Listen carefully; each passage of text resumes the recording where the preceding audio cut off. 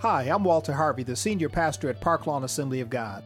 Park Lawn is a church that both regular attenders and even unchurched people love to attend. Why? Perhaps it's because we seek real and authentic relationships. We're a multicultural church that's engaged in volunteerism and outreach in our community and world. Let's face it, we live in a real world. Young people are facing challenges in their school, relationships, and career choices. That's why we're focused on practical matters, such as making faith work in family, career, and community issues. If you're tired of church as usual, or you don't go to church at all, then Park Lawn Assembly of God could be the perfect place for you. Come check it out this weekend. We have services each Sunday morning at 8 a.m. and 11 a.m. Park Lawn Assembly of God is located at 3725 North Sherman Boulevard, right in the heart of the city of Milwaukee.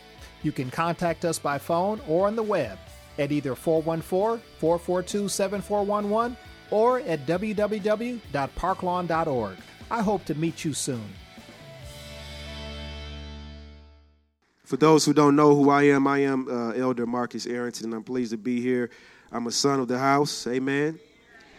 And today I have the opportunity and the distinct pleasure and privilege to be able to share with you in the Word of God. I want to mention a verse that's related to grace before I dive into today's text. If you would, please, just listen to me for a moment. I want to read Romans 5:21. I know, media team, this is a bit of a pivot. I didn't intend to do this, but just hear what I read for a moment. It says, "So just as sin ruled over all people and brought them to death, now God's wonderful grace," everybody say grace. God's wonderful grace rules instead. I'm so glad that grace rules. Come on, it's a good thing to know that sin does not have control. He says grace rules instead, giving us right standing with God and resulting in eternal life through Jesus Christ our Lord. And the reason I wanted to share that is because Bishop has been teaching on grace. How many been blessed by those messages? Now listen, if you missed Aspire on Wednesday, you missed a treat. He went deeper into the nature of grace, and he talked about the art of receiving. And saints of God, I'm telling you, God is doing something for us that's so spectacular. He's helping us to understand the work of Jesus Christ on an entirely new and complete level. And I'm just excited about it because God is doing something wonderful in me. Amen. Come on, tell yourself, say, self. God is doing something wonderful inside of you. Now tell your neighbor, say, neighbor, don't be discouraged. God is doing something wonderful in you. Hallelujah. If you would, please join me. Turn to the word of the Lord, 1 Timothy chapter 2. And we're going to begin to read in verse 1.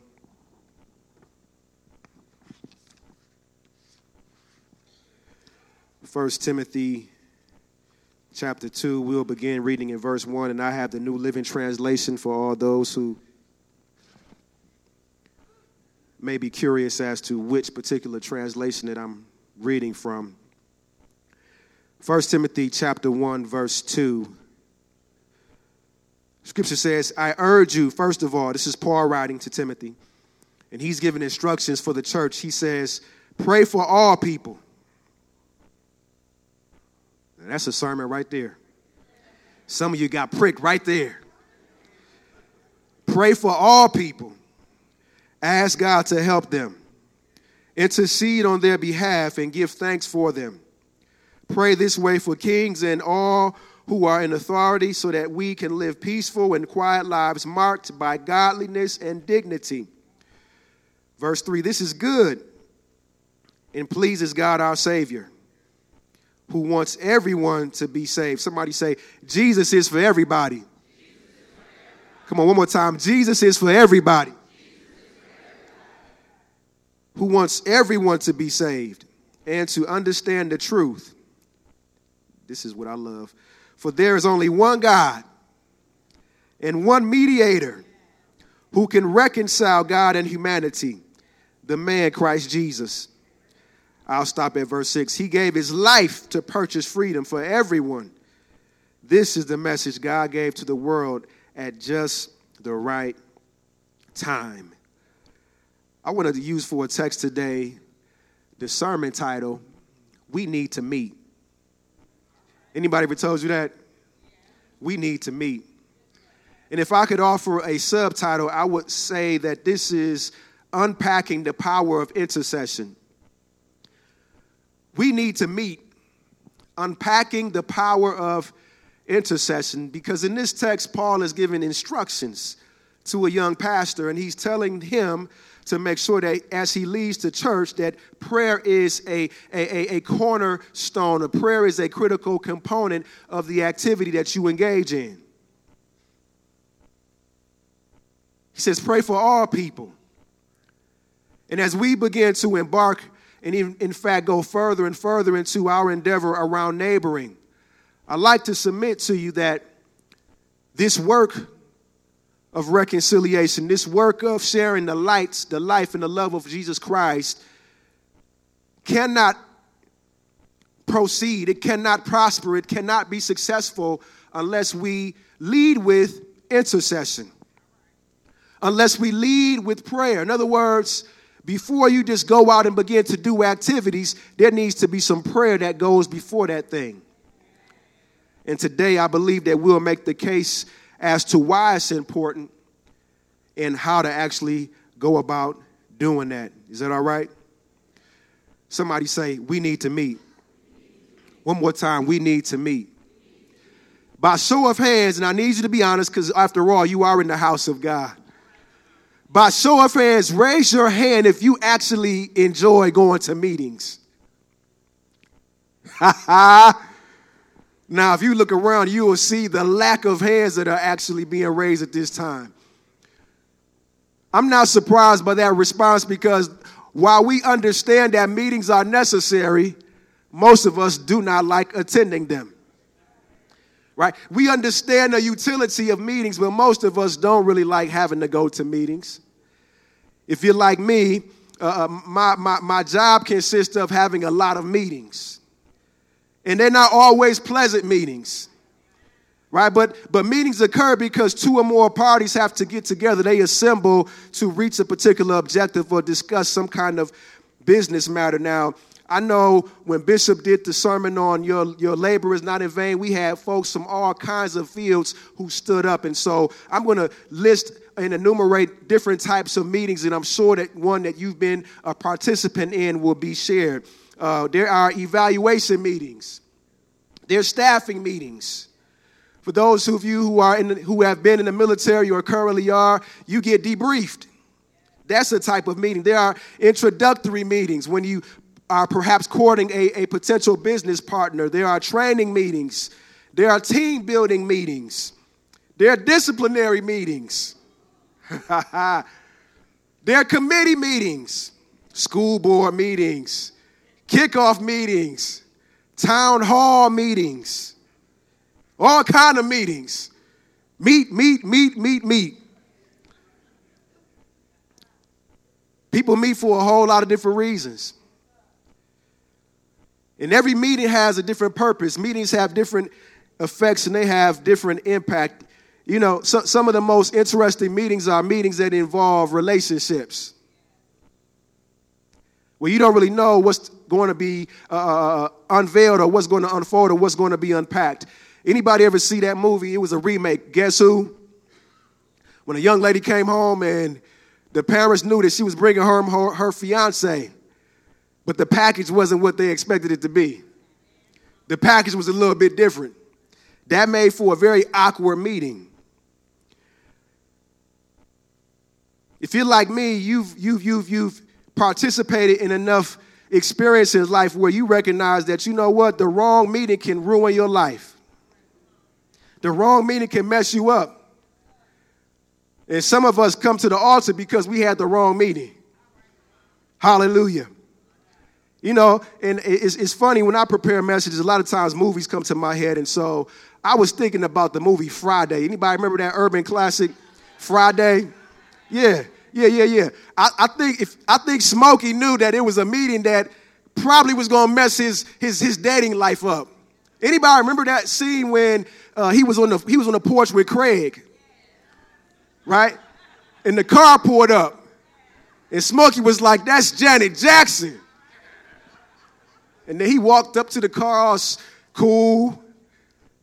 And when he looked in the vehicle, he said some other choice words. And the young lady got out because, after all, Smokey had been hooked up by somebody named Debbie. This was Debbie's friend. He had not seen her before, but this was a meeting that was going to take place. Smokey was unhappy, to make it short. He was unhappy. And so the young lady said, you going to call me? Smokey said, I'm going to call you. But then he said, but if you come here again, I ain't going to call you. But then he proceeded to say, don't you ever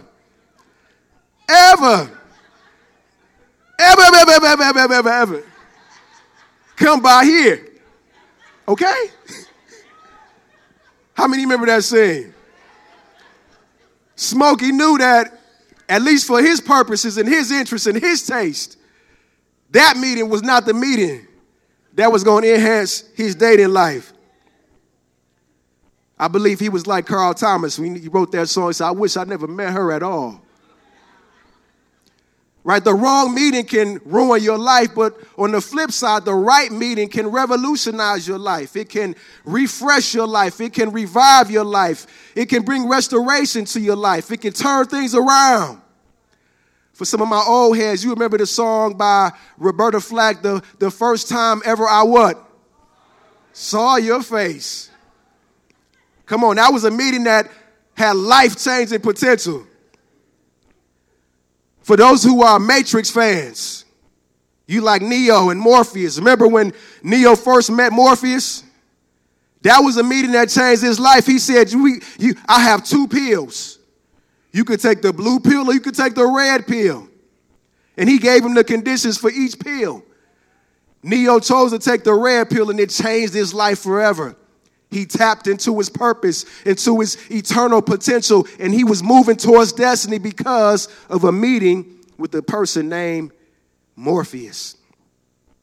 When you have newborn babies that enter the family, I'm just establishing a platform for why meetings are important and the variety of meetings. When you have new babies that come into the world, that's a meeting of a beautiful kind. That's a meeting that's very special, and it does wonders for families. So much so that Stevie Wonder wrote a song about it when he had his daughter. He said, isn't she? Come on, I got some song followers in the room. Meetings are important, and there are a variety of different meetings. And I would argue that the best meeting that those of us who were saved ever had was when we met the Lord. Come on. How many remember that day, that month, that hour, that year when you had a meeting with Jesus? As we direct our hearts and incline our minds to pursue neighboring, it's important that we understand that all of our efforts will essentially be wrapped up in a series of meetings. In a series of meetings, somebody say, we need to meet. Now, it's very interesting that when I look at the word intercession, the Hebrew word for intercession actually means to meet. It is the word paga, P-A-G-A. It's pronounced paga, and it actually means to meet. It has to do with intercession. And I believe that as we move further today in the teaching, that God will help us to understand what intercession actually is on a whole new level. Because most of us, because of our limited upbringing when it comes to prayer, we've only perceived intercession as an opportunity where a few people gather on an off day, meaning it's a non-service day. Sometimes it's in a big room, sometimes it's in a small room, and they pray over a list that has been generated. And we call that intercession. Now, there is a type of intercessory prayer, but God is going to help us to understand intercession on an entirely different level. I guarantee it. Today, I believe by the Spirit of the Lord that he's going to lift the cap off of our prayer life because of this new understanding. When I look at Webster's definition of the word intercede, I don't really find prayer. Webster says that the term intercede means to go or pass between, to act between parties with a view to reconcile those who differ or contend, to mediate or to make intercession. Now that's interesting because in none of those words did I see prayer. And if you think about it, based on this definition, I think of a particular profession that engages in intercession all the time. And we call those folks attorneys or lawyers. You see, lawyers intercede for clients in the courtroom. When there's contractual meetings that have to be conducted, attorneys will represent various parties. They are the go-between. They are the representative.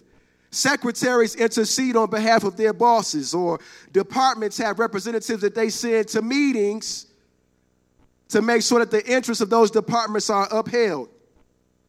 In this way, we understand that intercession involves delegation. It involves authority.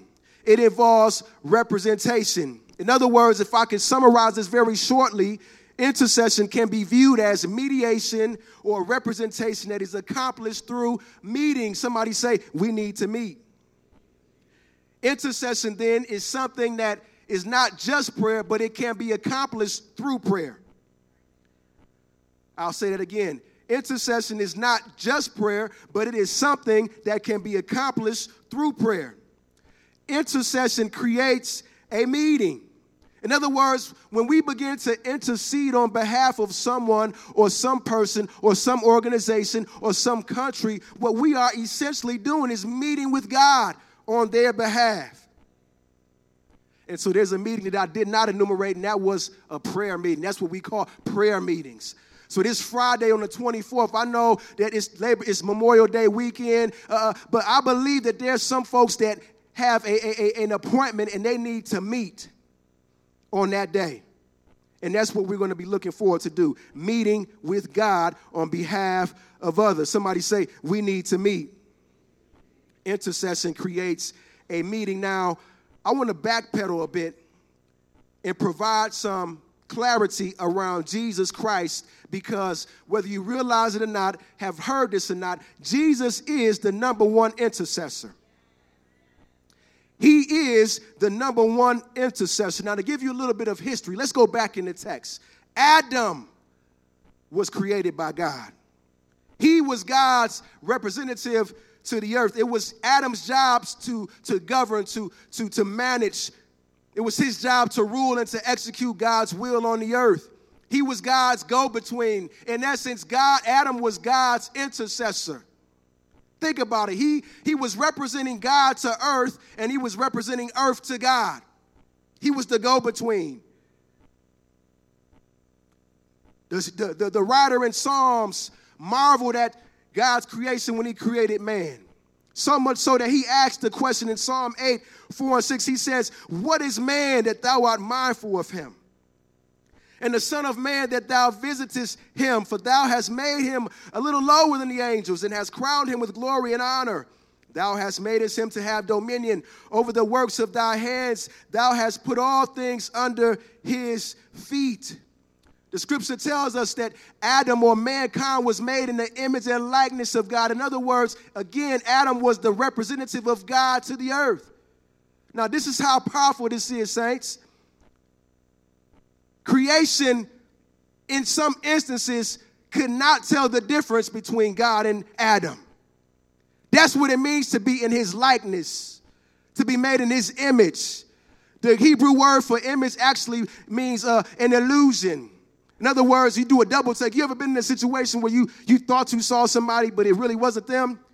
But the person you saw so much resembled them that you thought it was them? That's what it means to be made in the image and likeness of God. Creation had to do a double take like, oh, I thought that was God, but it was Adam. In other words, Adam was God to the earth. It's going to be clear in a moment. Well, how can you say that? In other words, Adam was the caretaker of earth. Whatever was going to happen in the garden was Adam's responsibility.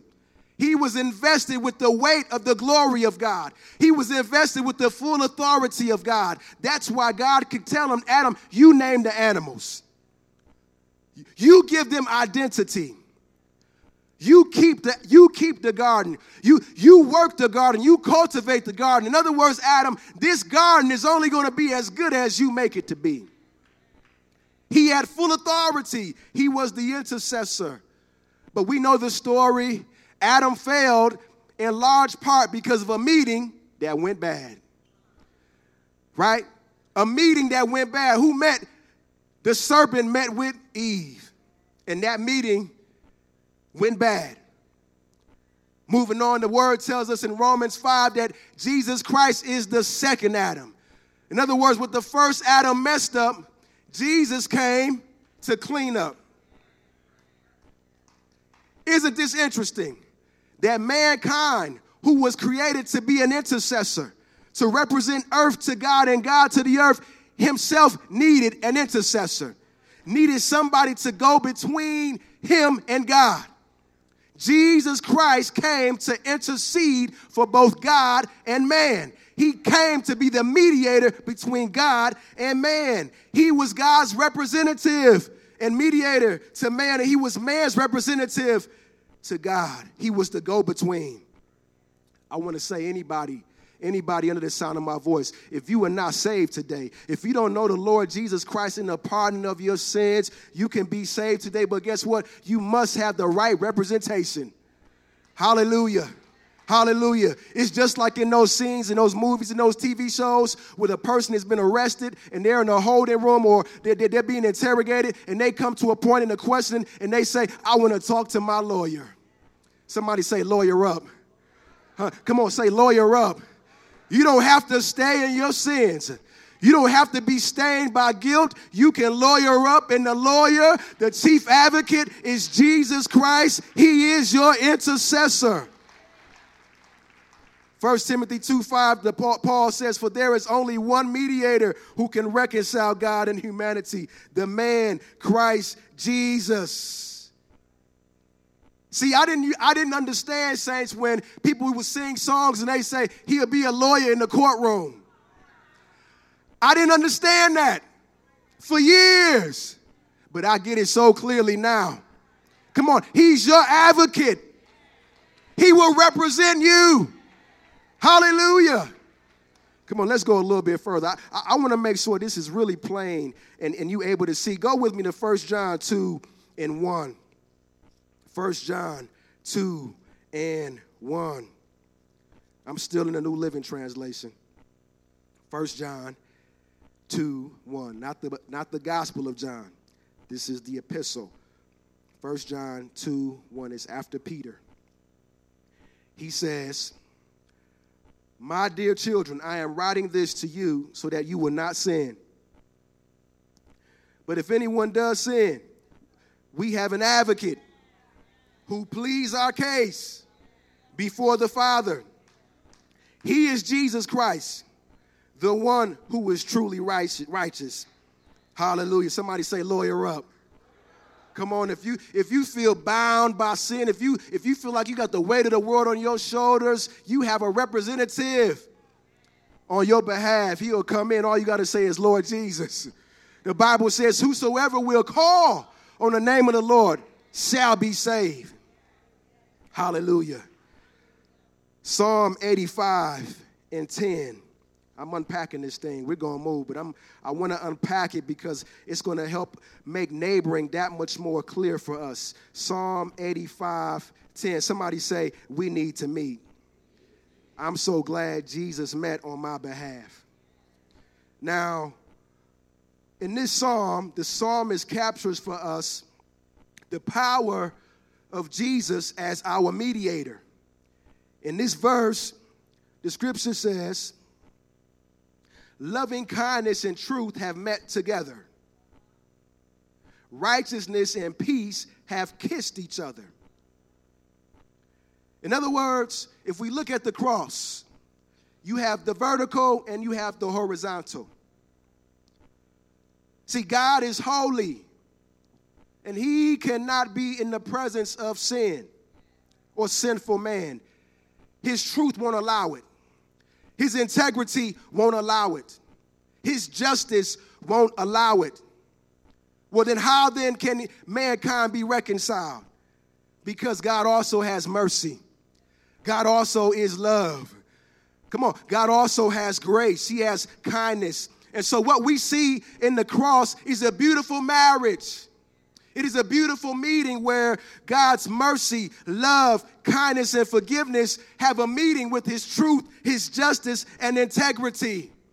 And we have the cross. In other words, the cross then, look at this cross. The cross then is a symbol of intercession. It reminds us not that Jesus prayed necessarily, but that he did a work of mediation on our behalf.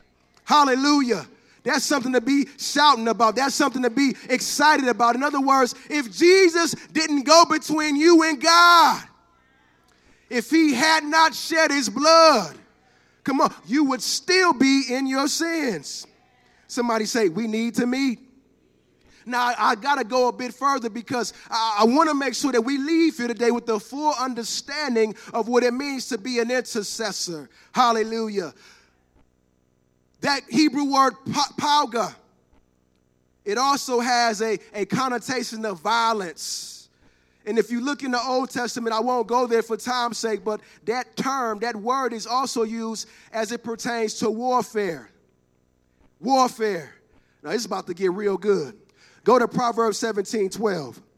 Proverbs 17:12. We're walking through the word this morning. Proverbs 17:12. Now, many of you who read this chapter, you probably read over this verse and wondered what it actually meant. I'm going to give you some clarity today. I'm going to give you some revelation today. It says, let a man meet a bear. That word meet there is the same word, pauga. Let a man meet a bear robbed of her cubs than a fool in his folly. Let a man meet a bear robbed of her cubs than a fool in his folly. Now, this is a business meeting of a different kind. Come on. Now, I happen to work in a profession where I see a whole bunch of mama bears come up to the school on behalf of her cubs because somebody done touched one of her cubs. And guess what? The meeting that they're trying to have is not one that's evaluative. It's not a debrief. It's not a staffing meeting. Come on, they trying to put fist to cheek. Come on, they trying to do some butt whooping and take some names. They trying to open up a can on somebody because they done touched their baby. Now, mamas, you understand what I'm talking about. Come on, I know you saved, but you got the attitude like, I wish a ninja would. I wish. Hey, you got grown children and you still got that attitude. I wish a ninja would touch mine and see what happened. It's going to be some consequences and repercussions around here. I'm saved, but I still got hands. Hallelujah. Pauga has a violent connotation. In other words, when Jesus interceded for us, he was not just meeting with God and saying, Lord, forgive them. He was also meeting with Satan and said, devil, loose your hold. He destroyed the power of the enemy. In other words, God was like the bear robbed of its cubs, and the robber was Satan. And God in his wisdom had a prearranged meeting at a place called Calvary. The Bible says that Jesus went to a place that in that time was known as Golgotha, or it was translated the place of the skull. Now, I find it very interesting that this place, Golgotha, is related to Genesis 3:15. In Genesis 3:15, God didn't just make a threat, he made a promise. He said, Satan, I will put enmity between thee and the woman, and between thy seed and her seed. And guess what? It shall bruise thy head. Where did the cross get mounted? It was on Golgotha. It was on the place of the skull. That signified and symbolized that the seed of the woman was bruising the head of the enemy, bruising his authority, stripping it back from him. When my mother was a school teacher, back in the day at Webster, I used to go to the game sometimes the basketball games, and the cheerleaders used to do things like this, little cheers. And I remember this one. They used to say, oops, upside your head. Say, oops, upside your head. Come on, join me. Oops, upside your head. Come on, put them hands together.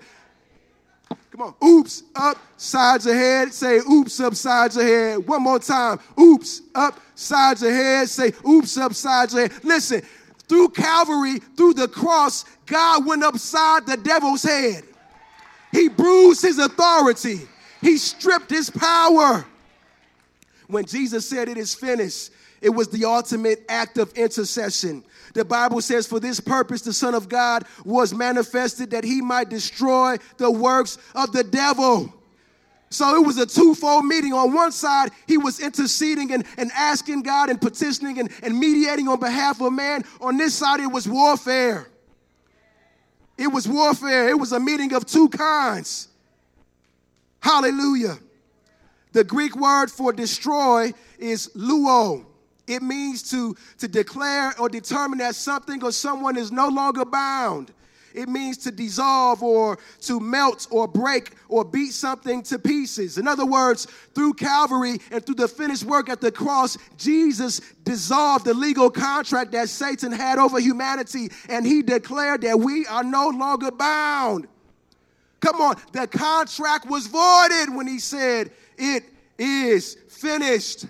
Not only did he secure redemption for us and freedom, but we got some other spoils. One of them is healing. One of them is deliverance. One of them is joy and peace and restoration. Jesus won the victory for us. And through prayer, we enforce the victory. He won the victory. Through prayer, we enforce the victory. I got to move on and talk about prayer meetings a little bit. Now, I'm going to give you a disclaimer. I'm not trying to make you mad, but I'm trying to make a case for why prayer meetings need to become more abundant. If we're going to do neighboring right, prayer meetings must increase. And I'm not just talking about here in the church. I'm talking about in all of our individual lives. You are an ambassador. If you are named by the name of Jesus Christ, Paul says we are his ambassadors.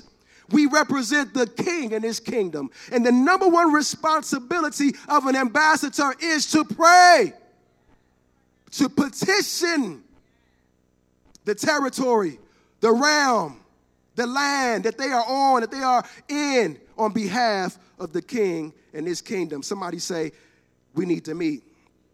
Prayer meetings create God meetings. Prayer meetings create God meetings. When we are used to create meetings, when we meet, we are creating meetings between God and humanity. We're actually asking God to make contact or to encounter other individuals. We're asking for reconciliation that's based upon what Jesus did. In other words, Jesus reconciled us to God, as I stated, and he broke Satan's hold off of our lives. That's why we pray in Jesus' name.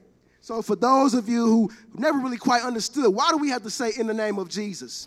Because he's our intercessor. The only work that God respects is what Jesus did. It's not about you. Come on, we sing that song. Listen, I don't care if you got an Armani suit, if it's got 7 buttons, pinstripes, right? If you got red bottom shoe, it's not about you. It's about the work that Jesus did.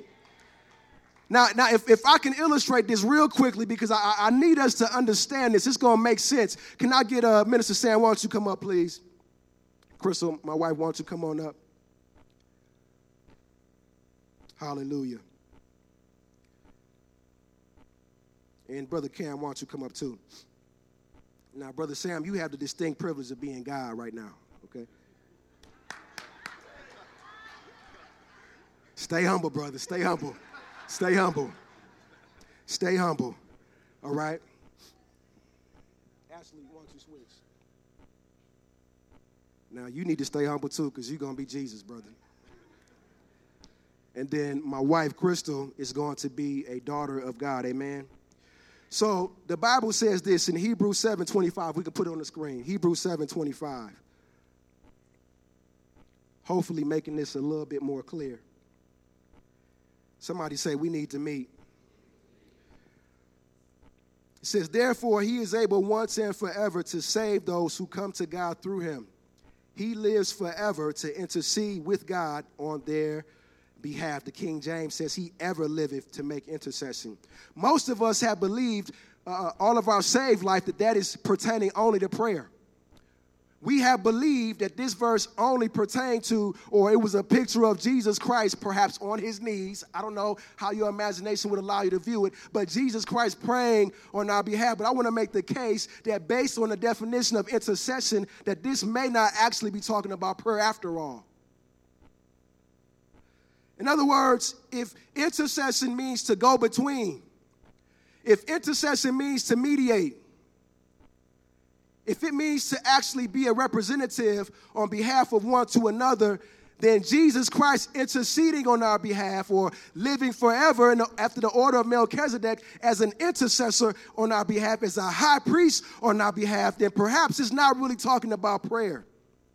After all, in John 16:26, he says, then you will ask in my name. I'm not saying I will ask the Father on your behalf. In other words, he's not saying that he's going to pray for you. What is he going to do? He's going to represent you to God. Now, I'm going to talk this through. And these folks, why don't you come up here so they can see you a little bit better? So, Minister Sam is God. Brother Cam is Jesus. And my wife is the saint or the believer that's in need of prayer. Now, imagine that Jesus is having this meeting with God. Remember, Jesus is our mediator. He is our intercessor. And here's what, and I need you to do like a pantomime, so just act it out, like act like you're talking, okay? So this is Jesus saying, Father, you Father. Crystal is here to speak to you. She's not coming based on her merits or her deeds, but she's here because of my work on the cross. She's here in my name. Remember, I've gone between you and Crystal, and because of me, Crystal has access to you. Now, Father, Crystal wants to ask you a few things. Now, here's God responding to Jesus. I do remember, son. You've made her one of ours. She came through you.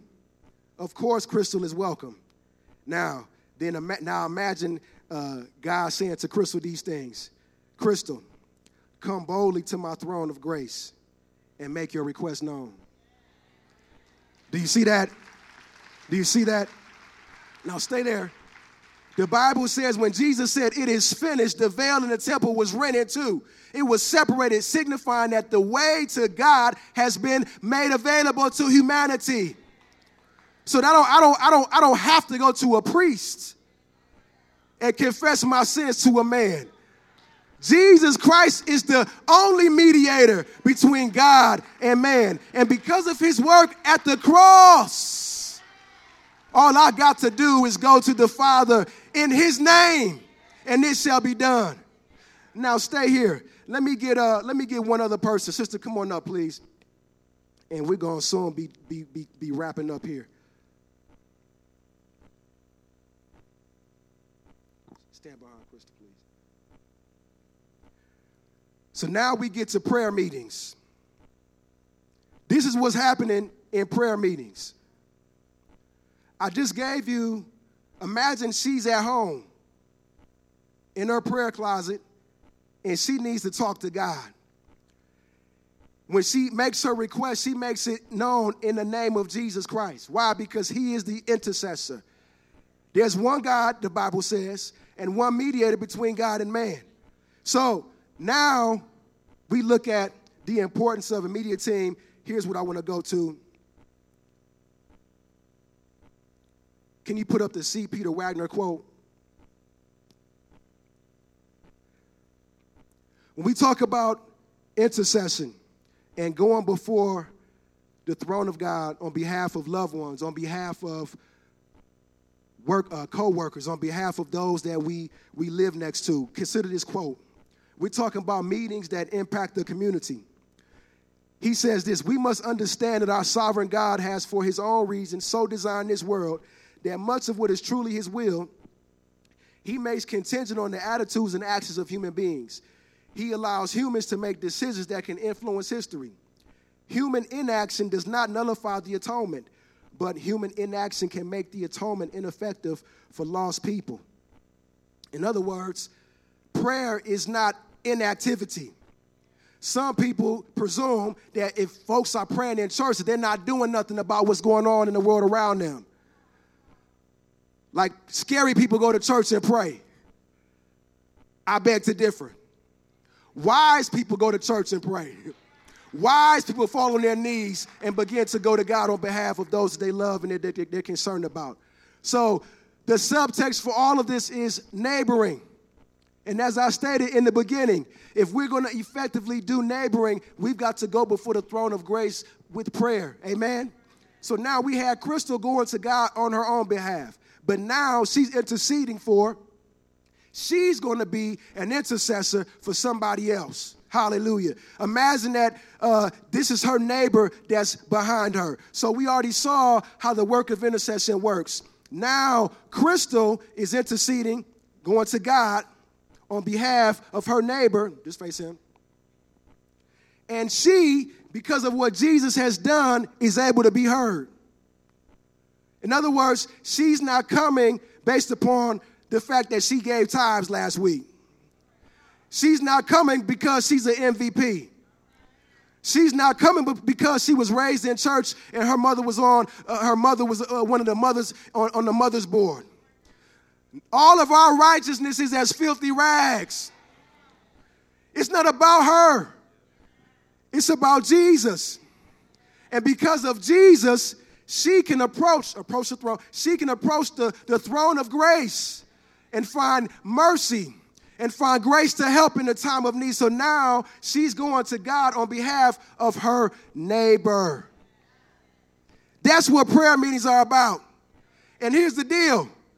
It's supposed to be violent because on one hand, I need another male. I need one more male. Elder Lander, can you come up real quick? We're almost done. On one hand, she's interceding and she's declaring the promises of God for her neighbor. Let's imagine her neighbor needs healing. And she's interceding on her behalf. Lord, she needs healing. She's a believer and she's been diagnosed with XYZ. God, your word says. But then on the other hand, there's warfare. Pauga also means to engage in an act of war. So while she's petitioning God on her behalf, she also is talking to the devil. Jesus said, whatever you bind on earth, whatever you loose on earth shall be loosed in heaven. So while she's interceding and saying, God, your promises are yea and amen in Christ Jesus, she's also turning to Satan and said, Satan, the blood of Jesus is against you.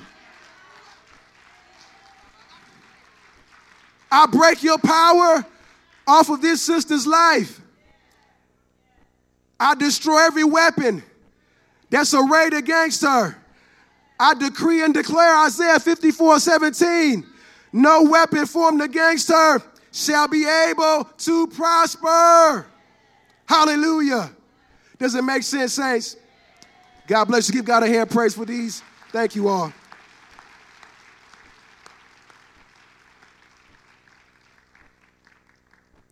Somebody say, we need to meet.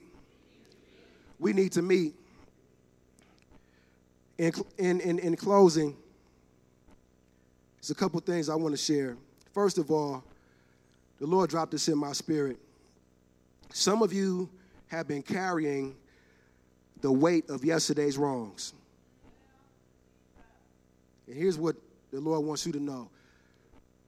You cannot change what you did in the past. You can't. Listen, if you are in Christ Jesus, guess what? It's under the blood. You cannot change what you did in the past. And I want to say this by the Spirit to some men. Listen, regardless of how you lived your life, you cannot change what once was. If you did it, you did it. But in Christ Jesus, guess what? All things are made new. Come on, you are a new creature in Christ Jesus. The old has passed away. New things have come forward. So forgive yourself. Loose yourself. You cannot change the past, but you can do something about the future.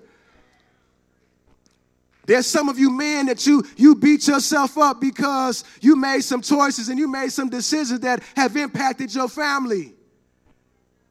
Your son don't talk to you. Your relationship is fragmented with people that you want to be around and that you love. You can't change the past, but you can do something about the future.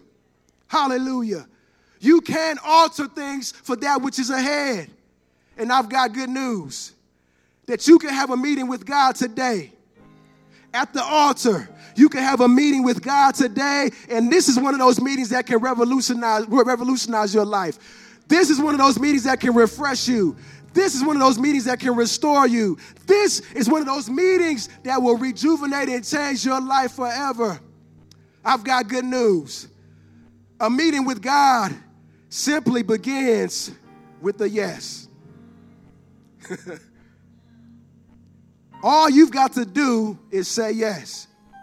And it can change your life. And because you are changed, those around you, your family, the broader community can be changed. I want to share quickly about Ananias. Here's what I mean when I say that it begins with a yes. Acts chapter 9, verse 10. This is after Paul is knocked off of his high horse. And he's blinded by the light of the glory of the Lord. And Jesus has a meeting with him. And in verse 10, the Bible says that now there was a believer in Damascus. Damascus was a city in Syria. Jesus said, pray for, Bishop been talking about ministering to our city, our neighborhoods, our communities. Pray for our city. We are like Ananias. We live in the city. It says, now there was a believer in Damascus named Ananias. The Lord spoke to him in a vision calling, Ananias. Has God ever called your name? Ananias. And here's what he said. Yes, Lord. If he would have not responded, it is very possible that the destiny for Paul would have been delayed. Here's why. The Bible says, the Lord said, go over to Straight Street to the house of Judas. When you get there, ask for a man named from Tarsus named Saul. He is praying to me right now. I have shown him a vision of a man named Ananias coming in and laying hands on him so he can see again. Imagine this. He lost his sight, but God is showing him something. Imagine that. He lost his natural sight, but God is showing him something in the spirit. Can you imagine that some of the very people you walk past, God might have actually showed them you coming to them? And their breakthrough is delayed because when God called you, you weren't listening. What did Sister Shauna say the other day? All the noise was going on. You were distracted by family issues. You were distracted by work issues. And God was calling your name on behalf of a neighbor, but you could not hear. God showed Saul, what was going to happen before time. Ananias was scared because he knew of the reputation of Saul. This man kills Christians. In other words, like many of us do, myself at times included, we begin to question God. God, is that you? When he's calling you to minister to a particular person, God, is that you? Maybe that was that burger I ate, that sub I ate, or maybe that's just me. Maybe that's not the voice of God. God, is that you? But the Lord says, go again, for Saul is my chosen instrument to take my message to the Gentiles and to kings, as well as to the people of Israel, and I will show him how much he must suffer for my name's sake. And this is probably the most important part. Acts 9:17, it says, so Ananias went. So Ananias went. In other words, he obeyed. Neighboring is going to be effective, saints, if we say yes and if we obey. If we say yes and we go. We need to meet. We need to meet with God so that we can hear his heart for those around us. I guarantee God will speak to you. I guarantee God has been knocking. I guarantee there is someone within proximity to you, whether you know them or not, whether you like them or not. They could be a sinner that's disreputable. They could be a sinner that is notorious. But guess what? Jesus died for them too. We said earlier, Jesus is for everybody. Hallelujah. The Bible goes on to let us know that Ananias obeyed the Lord. And when he laid hands on Saul, the scripture says that there was something like scales that fell from his eyes. He regained his sight. He got up and he was baptized. He ate food and regained his strength. And from that point on, Saul's life was never the same. And guess what? The church was never the same either. 2/3 of the New Testament came forward. Why? Because Ananias said yes. Because Ananias went. Because Ananias responded in the affirmative when God wanted to meet with him. Do we see this? Our meetings with God will lead to us meeting with other people so that they can meet with God. Somebody say, we need to meet. Ananias, in effect, people of God, became an intercessor.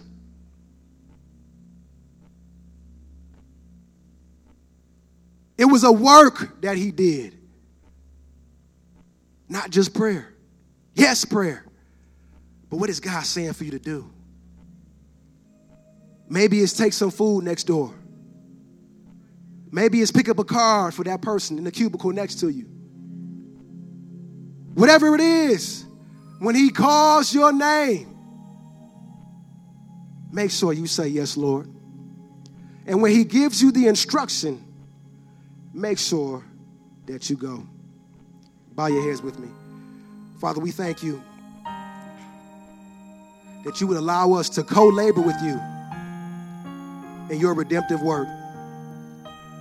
Thank you, Lord, for counting us worthy through the blood of Jesus to not only be a part of your family, but also to be ministers of reconciliation. Thank you, Lord, for the shed blood of Christ. We thank you that your love and your mercy and your kindness and your grace met truth and met integrity and met justice and paved the way for our redemption. And though we die to our natural self, God, we thank you that we yet live and we live anew. We honor you today, Lord, and we ask you, God, to give us strength to do the work that you've called us to do. God, may we be like Ananias, who responded in the affirmative and said, yes, Lord. May we have the boldness and the courage,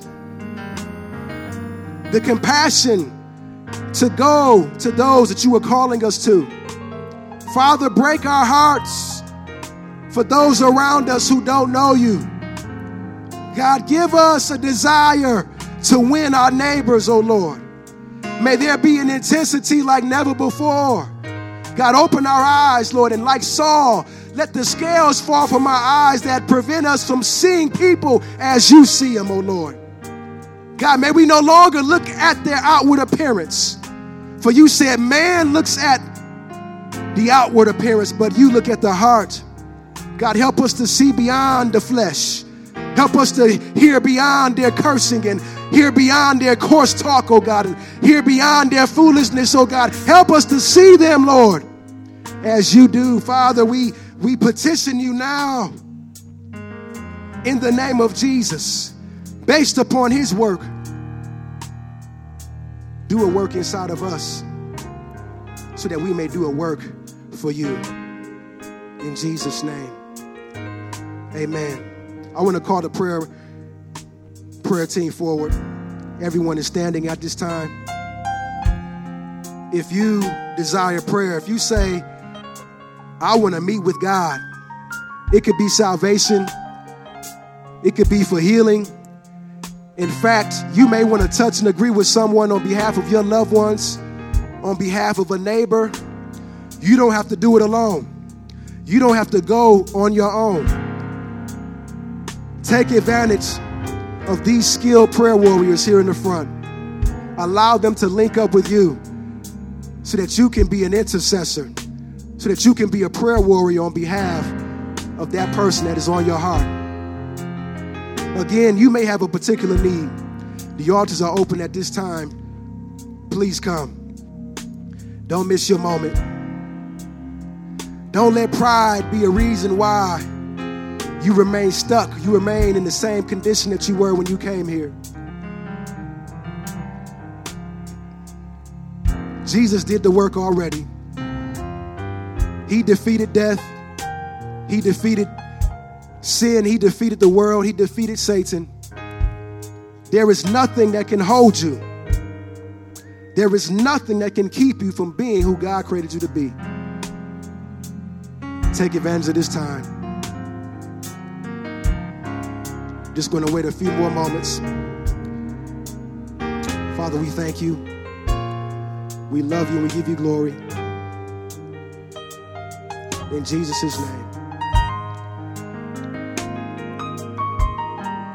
The Lord bless you and keep you.